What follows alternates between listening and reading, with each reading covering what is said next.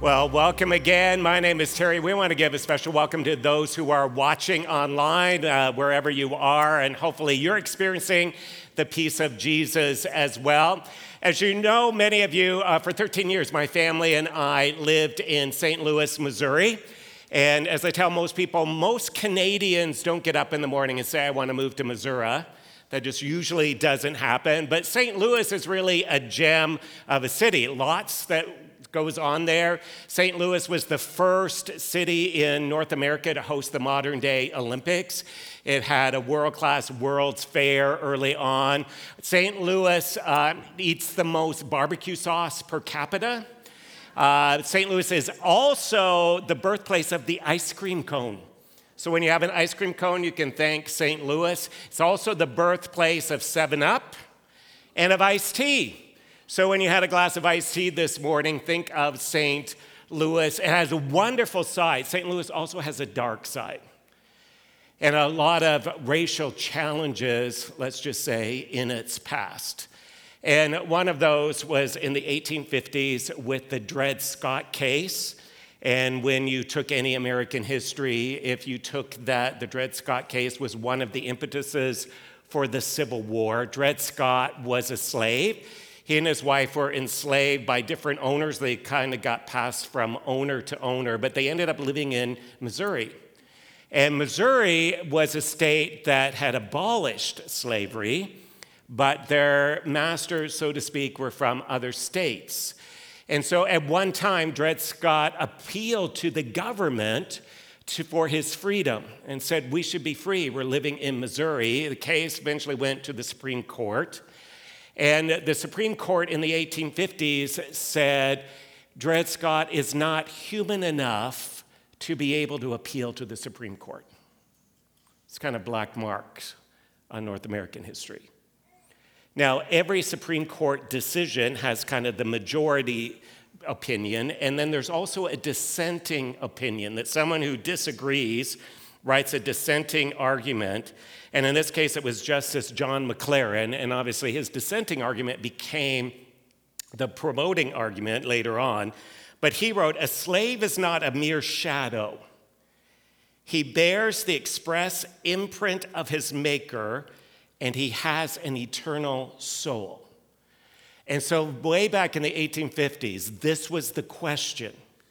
Are people bearers of the image of God or not? Are some people image bearers of God and others are not? And that's what we began to look at last week as we looked at Genesis chapter 1 and verse 26, where in the very beginning it says, so God created man in his own image. In the image of God, he created him. Male and female, he created them. So this is the question. And an important question, I think, in our culture today.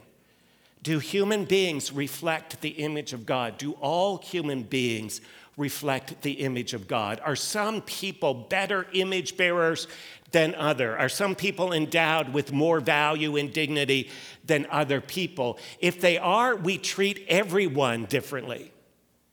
If people are just masses of flesh, if we are just a little different than the animal kingdom, if some people are considered more important because of what they contribute than others, then we deal with difficulty. And if we don't think people are made in the image of God, then issues like the Holocaust make sense. Some are better, some aren't. Some help our society, some detract. And so this question of who are we as human beings is vitally important. And we as Christians often have a very good theology of sin and salvation, what it is to experience sin and to experience the grace of forgiveness. We don't always have a very good theology of our humanity. Who are we? Who is God and how are we made? And this issue of being reflective of the image of God, that we're created in the image of our Creator, is vitally important. I say if you look at cultures and societies and countries that value people because they are replication of the image of God, they treat people better than places where people say it's survival of the fittest, the best, the most productive. And so this is what we want to look at today. Last week, Pastor Sawyer started a great kickoff on the fact that we are embodied as human beings. Our bodies matter. Our flesh matters, created in the image of God. And if you missed that message, I encourage you, go back to our YouTube channel, subscribe to our YouTube channel, make sure that you get notifications of when those videos come due. You can go back and listen, subscribe to our social media or podcast, make sure you've signed up for our weekly e-news. These are all helpful ways of getting this information. Today, I want to talk less about our body, the physical, and talk about what it means in the immaterial, in our spirit and soul, to reflect the image of God. Who are we as image bearers? And that as an image bearer of God, in the invisible part of ourselves, we're created to reflect God's character. We're made in his image of love, joy, peace, patience, kindness, goodness, all the attributes that we give to God. That as image bearers, we have authority and that we can govern and that we can rule. As image bearers, we're creative people. We're called to create. And we're going to see today, as image bearers, we are called to be fruitful. And what I want to focus on today in particular is understanding what would it mean to practice the presence of the image of God every day. What would it mean if we looked at ourselves and we looked at others as image bearers of God? How would that change the way we treat people and the way that we grow and mature ourselves? And so 3 quick things today. The call to really practice the presence of God's image, the call to look at others and practice the image of God in others, and then the Imago Dei in ourselves. So if you have your Bibles, I invite you to turn to Genesis chapter 1. You can follow along on the screen. And just the call, I think, to be very present about the image of God. Brother Lawrence, a priest, years and years, millennia or centuries ago, he wrote a little book called Practicing the Presence of Christ, where every day he was cognizant of the fact that Jesus was present in his life. And kind of a play on that, our call to remember that we and everyone we come close to bear the image of God. And in Genesis 1, we see it opens with God creating the heavens and the earth. God speaks, right? And the stars come into place. God speaks, and there's the earth, moon. God speaks and separates the land from the sea. The power of God. That there's God who creates, his Son who speaks the word, and the Spirit, it says, is hovering over the waters, as we sang earlier. That the Trinity of God created the planet that we live on and just did it with his voice.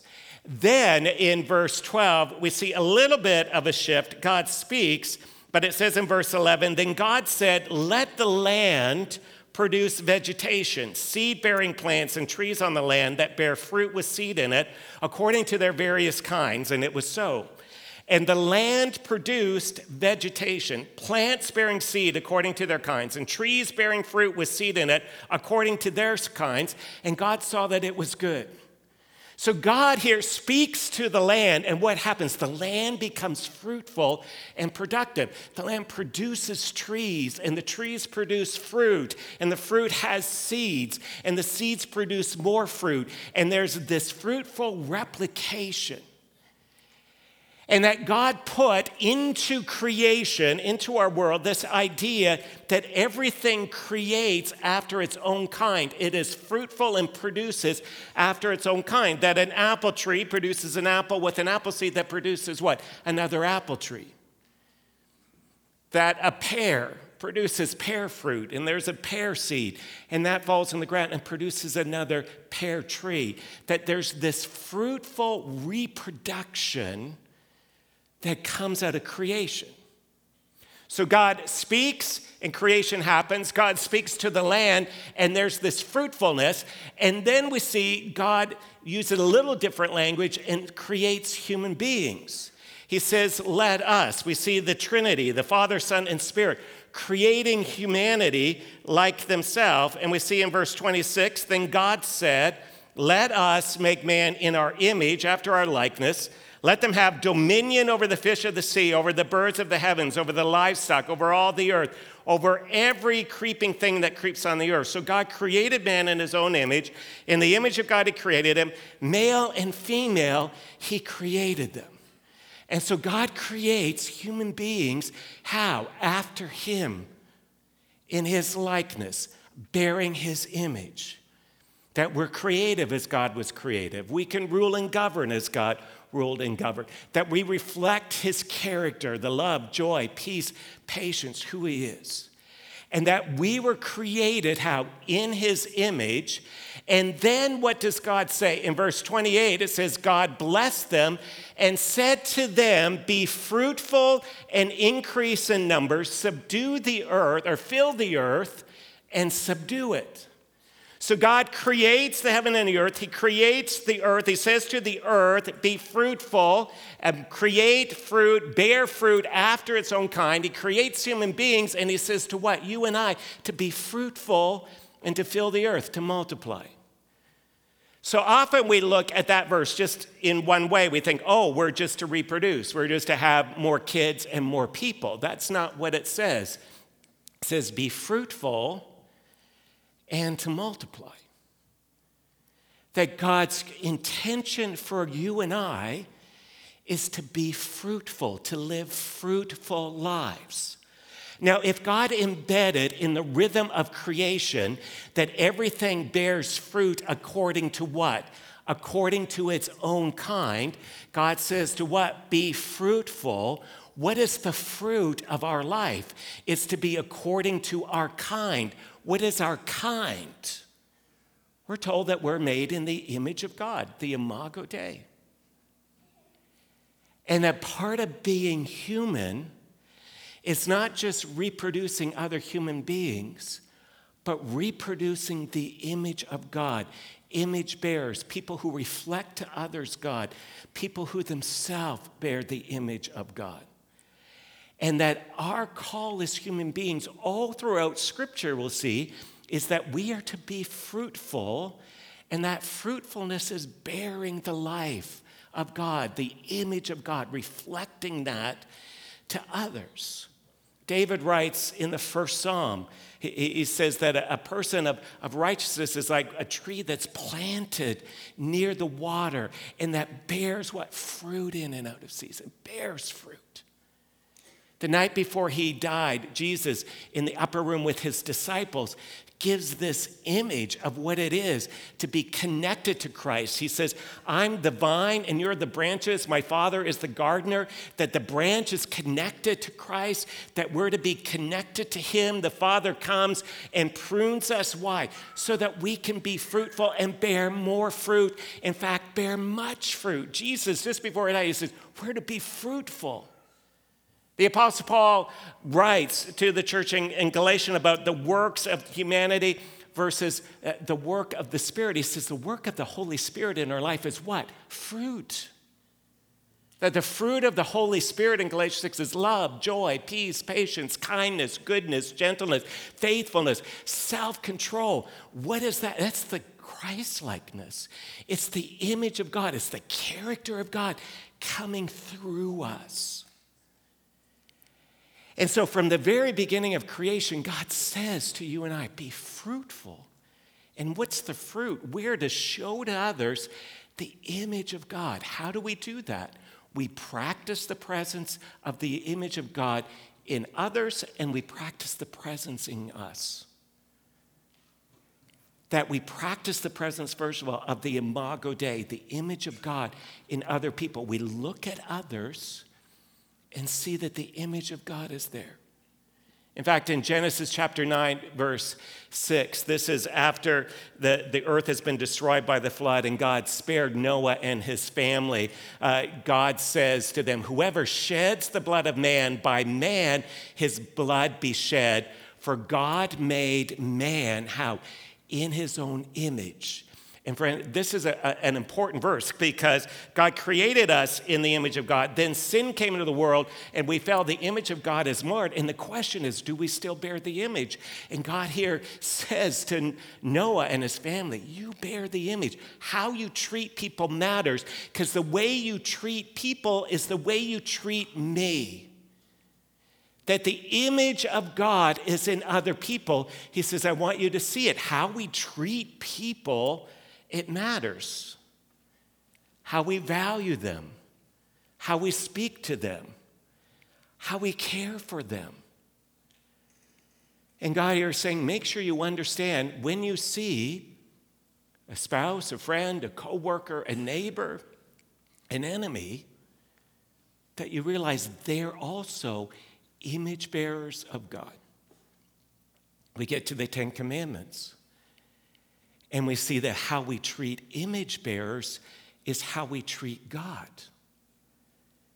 In fact, God gives 10 commandments in Exodus. The first 4 have to deal with God, right? Have no other gods before us. Don't take his name in vain. Have no graven images. Honor the Sabbath. Have you ever wondered, why did God say there shouldn't be any graven images? Why shouldn't there be physical representations of God? Something that we can look to and point and say, oh, that reminds us of God. Why did God say that? Because objects were never meant to reflect the image of God when we as human beings do. God says, don't have any other graven images. There's no other image because you are the Imago Dei. You are the image of God. And so the first 4 commandments talk about how we treat God. The last 6 speak about how we treat the Imago Dei, the image of God in other people. That we're to remember our family, honor them, that we're not to steal, not to kill, not to lie, not to covet or want, not to commit adultery, not to take another image of God's person from them. And how we treat God is how we treat the image of God. And we see this throughout Scripture. Jesus talks about this in Matthew 25, verse 40. He says, truly I say to you, as you did it to me, to the least of these my brothers, you did it to me. As you did it to one of these, the least of my brothers, you did it to me. How you treat people, how you treat the image of God in someone else is how you treat God. And Jesus says, make sure you practice the presence of the Imago Dei in someone's life. That when you see them, see the image of God. John, Jesus' disciple, writes this in 1 John chapter 4, verse 29. He says, if anyone says, I love God, and yet hates his brother, is a liar. For he who does not love his brother whom he has seen cannot love God whom he has not seen. And what's John saying? That people bear the image of God, that if you can't treat the image of God in someone well, if you can't treat that right, then you're doing that to God. You can't really say you love God if you don't love the image of God in other people. And we see all throughout Scripture, we're to practice this presence that the image of God is in others. And what would happen if we did that? If we just stopped and we said, wait a minute, the people I'm interacting with, the people who are right in front of me, are image bearers. How I see them, speak to them, act towards them, treat them, I'm doing that to God. Not just people who know God, but all people. How would that change your marriage? If the person you're married to, they're a bearer of the image of God. God is in them. The way you talk to them is the way that you would speak to God. How would that change your parenting? That you are raising image bearers. How would that change how you related to coworkers? You know, James says this in James chapter 3, verse 9. He's talking about our tongue. He says, with our tongue we bless our Lord and Father, and with it what we curse people who are made in the likeness of God. He says this doesn't make sense. That you can say, oh God, I want to bless you, but you curse the image of God, the presence of God, the Imago Dei in somebody else. You can't say that you're going to bless God, but curse God's image bearer, the person who is to reflect to others who God is. And I think this is one of the great issues in our culture today. And as Pastor Sawyer talked about last week, he said, the challenges in our culture, we're talking over each other, not understanding, right, the same value. And in our culture, do we believe every person is an image bearer? Or do we believe some bear more image than others, some more valuable than others? Do we see all people? Because this has issues. Beginning of life issues, end of life issues. When does a person in the beginning of life become an image bearer? And at what point are they no longer an image bearer? At what point are they a burden? In between. Right? There are cultures who would say people with a disability, they're not image bearers. We need to kind of hide them, put them away. Or do we say they're an image bearer? They're valuable. This is what drives us in our city today to be concerned about feeding people and food insecurity. How do image bearers find food? I think it's going to be our challenge. Some of us were talking about this week. In our future, with the rising cost of housing, how are people going to afford housing? Where are image bearers going to find a place to live? How we treat people is how we treat God. So it causes us to be concerned. Right? There's a movie out called The Sound of Freedom about child sex trafficking around the world. And the message that God's children, God's people aren't for sale, because they're image bearers. And we live in a city, right, where sex trafficking, it's rampant. And talked to someone from Bayview this past week who talked about in their condo building, there were 4 condos that were brothels. People trafficked right in their own living domicile. And one of the courses we're offering at our Jesus First course next month is just how to recognize that, how to help. What do we do? See, this is the challenge in our culture. Without an understanding of the Imago Dei, what happens in our culture is that, all of a sudden we get on a hobby horse and we say, this person, this group, they're more valuable at the stake of others. And we elevate the value of some people and we devalue others at the same time. How do we have a conversation where everyone is in the Imago Dei, the image of God? How do we help people? See, we live in a culture where it's like, everybody's we should just do that. Everybody's important. What? How do we help them, though, reflect the image of God? Everyone's important. Everyone's an image bearer.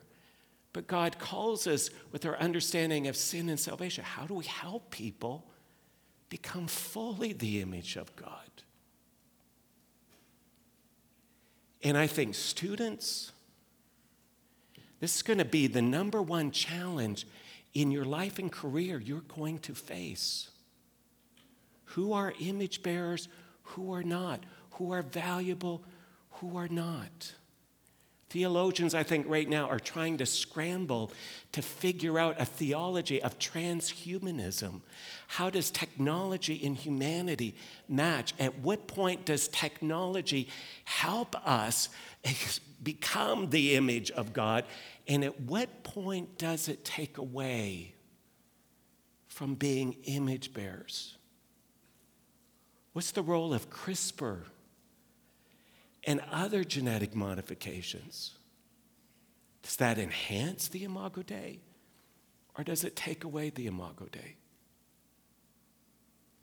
And I think our challenge in our culture and society is our theology of the image of God. Are people image bearers of God? And I think Scripture says we need to practice regularly the practice that every human being in front of us is an image bearer.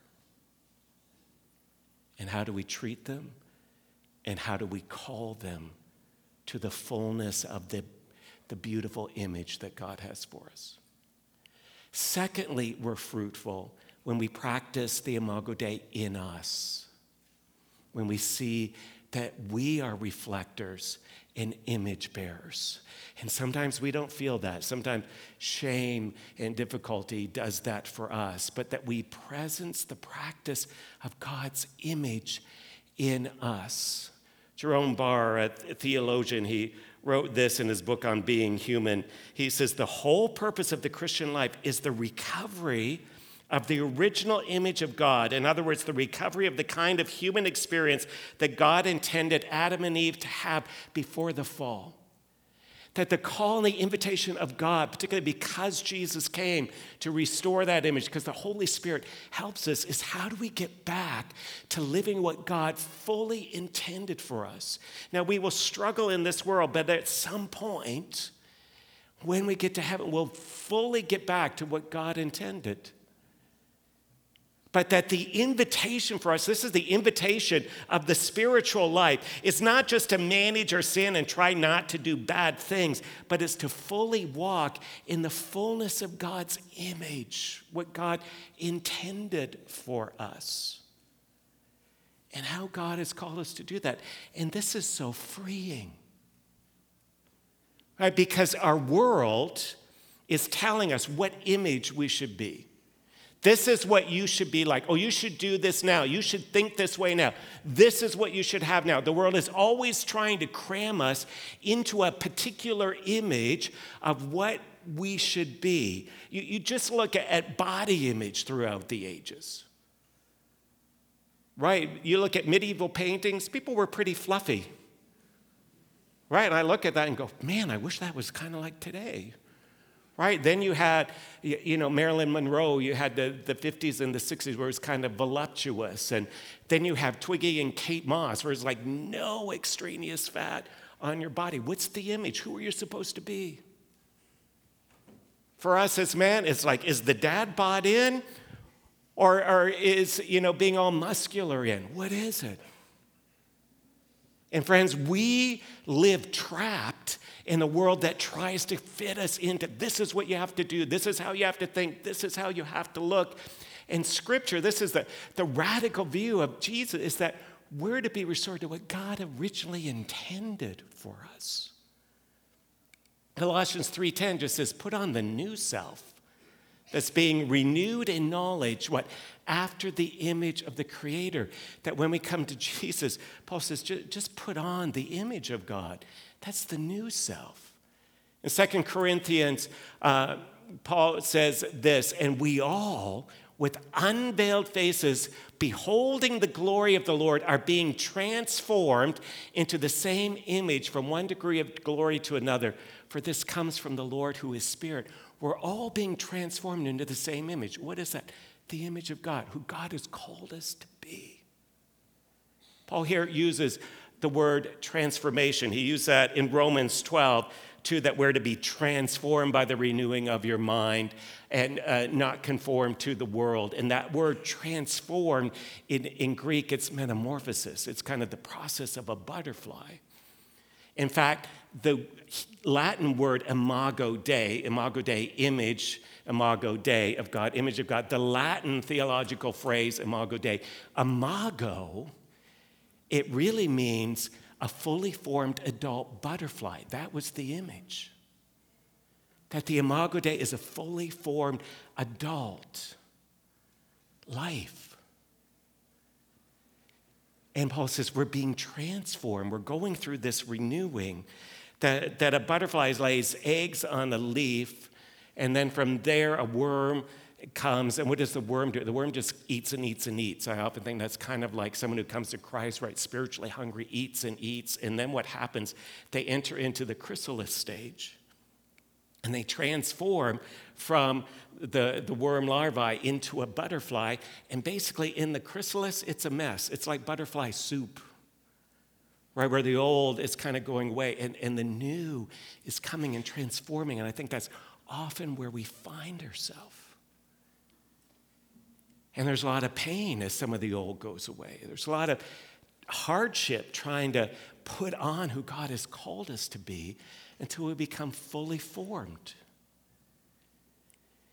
And that there's this call in our life to put on God, to put on the image of God. What is that? Love, joy, peace, patience, kindness, goodness. And how do we do that? How do we transform, practice the Imago Dei? See ourselves not as like, oh, I'm just trying not to sin more, instead of I'm putting on who God has called me to be. How do we do that? And last week I sat down with Ann Berry. Ann's one of the counselors we use here at Bayview. You may know her. And we just sat and talked. How do we do this? How do we practice the Imago Dei in us through the challenges of life?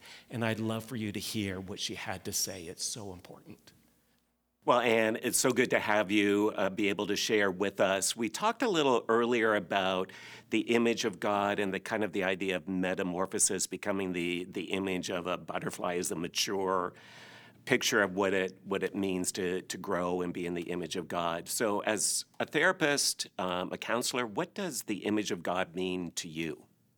Well, I love the idea of the butterfly and the process that it takes to become a butterfly. But the image of God, let's talk about it in the terms of a reflection. We want to reflect the likeness of God in our lives. And so as you can see with that imagery of the butterfly, there's a process, right? It starts out as a caterpillar and then it goes into the chrysalis stage. So there's a lot of not pretty things and some messy stuff before it becomes a butterfly. And that's a great imagery of how we learn to reflect God in our own lives. So that image of moving forward, of not staying stuck, not staying a caterpillar, moving forward is, I think, a good way to sort of conceptualize and put this in context for our discussion. So with regard to that movement or becoming more what God wants us to be, what do you think keeps people from doing that or keeps people stuck kind of in not growing in that image? I think most of the time what keeps us stuck is what has happened to us in the past. A lot of us have had very difficult experiences, difficult circumstances. We've had to deal with people who are perhaps very broken, don't have good skill sets. So we are a result of those things. And sometimes those things keep us stuck because we worry about what's happened to us. We feel we're too broken ourselves to be able to move forward. And then the other way I find people get stuck is worrying about the future. So we have this past and future thinking cycle that happens to us. It keeps us stuck and we're unable to move forward because those keep us frozen in a sense. So what we want to do, how do we move forward? We want to start being in the present. And this is very scriptural, actually. We want to talk about this because God teaches us, well, how do you deal with what's happened to you? He never ignores that part of us.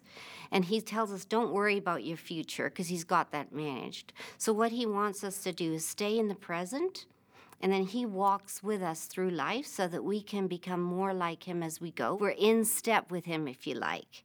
And that's how we start to move forward and get unstuck. So I guess like the butterfly in the chrysalis can't be going, oh, I wish I was a worm, or I'm not a butterfly yet. But it sticks in the present, which I guess Paul says, don't look, life in the rearview mirror, just keep pressing forward and live in the moment. Is there any skills, any tips you have for people to be able to do that, to really kind of put the past in the past where it should be in the future and really think about the present? It's a very intentional decision, I think sometimes we don't realize how much God has given us the power of choice. So we decide in our lives, actually, we choose whether we want to stay stuck either in the past and future, or if we want to start moving forward in the present. So the best way we can do this is to decide, you know what, I am going to look at the next thing in front of me. That's the thing that I need to do. How do I, we're talking about the image of God. So how do I reflect his likeness in this next thing I have to do, either if that's for myself or for somebody else? So just being able to think in the moment, what am I doing now to reflect the image God wants me to reflect that, and what can I? It's a very intentional decision. In Colossians, for example, since we're in church, we want to talk in these terms of Scripture. But in Colossians, for example, we're given the idea that we put away some things and we put on these new things, right? So we put away things like anger and malice and slander, things like that we want to put away. Why? Because God is invested in your growth as a person. He wants you to move forward. Those things are going to keep you stuck. They're usually over things that have happened or things that could happen that we anticipate, right? So what does he want you to do? He wants you to put on love and kindness and humility, these kinds of things. Which is really who God is. Which is putting on his image. Yeah. Precisely. We are now reflecting his likeness, and then we're able to move forward because we're not stuck in these things that hold us back. They're like anchors in our life. We don't want that. We want to be free, and that's what God wants for you. He wants you to be free. He wants you to enjoy life and to move forward and to serve your purpose and to have direction and meaning. And are there people you think who maybe because of suffering in their past or difficulty in the past, they get so stuck in that past and they think the image of God is so broken in them?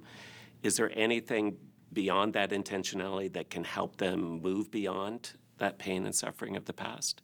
Well, to use psychological speak, a lot of us have very negative core beliefs about ourselves. And those beliefs are usually tied to shame. Shame is a terrible emotion because it is an I am statement. I am not good enough. I am a failure. I am not lovable, whatever it might be. These statements hold us down.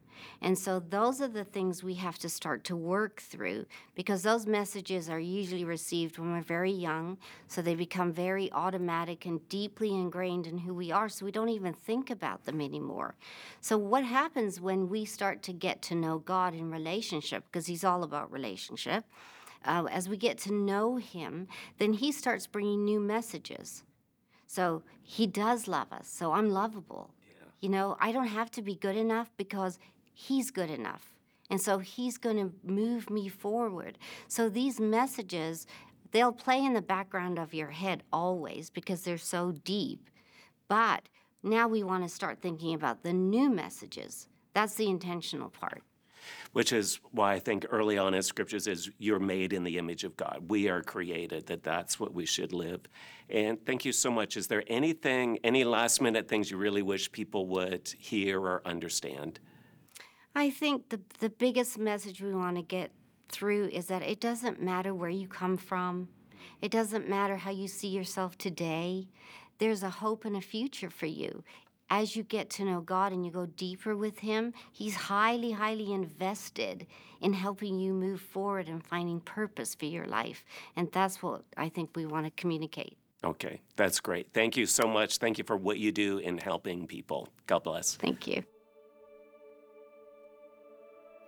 Our Heavenly Father, we just ask that you would help us practice the presence of the image of God in us. We're reminded that we are made, formed, created in your image, and that you want to restore that through Jesus. Father, help us to practice the image of God in everyone else we interact with. Would we see their value? Would we see God in them? Would we, even though the image is marred and broken and shattered, would we see what you are doing? Father, I pray that we would call one another to live well as God's image bearers, to call out from others that imago Dei. Father, I pray that we would be able to put on just what you have for us, to be transformed, to be renewed. In Jesus' name, Amen.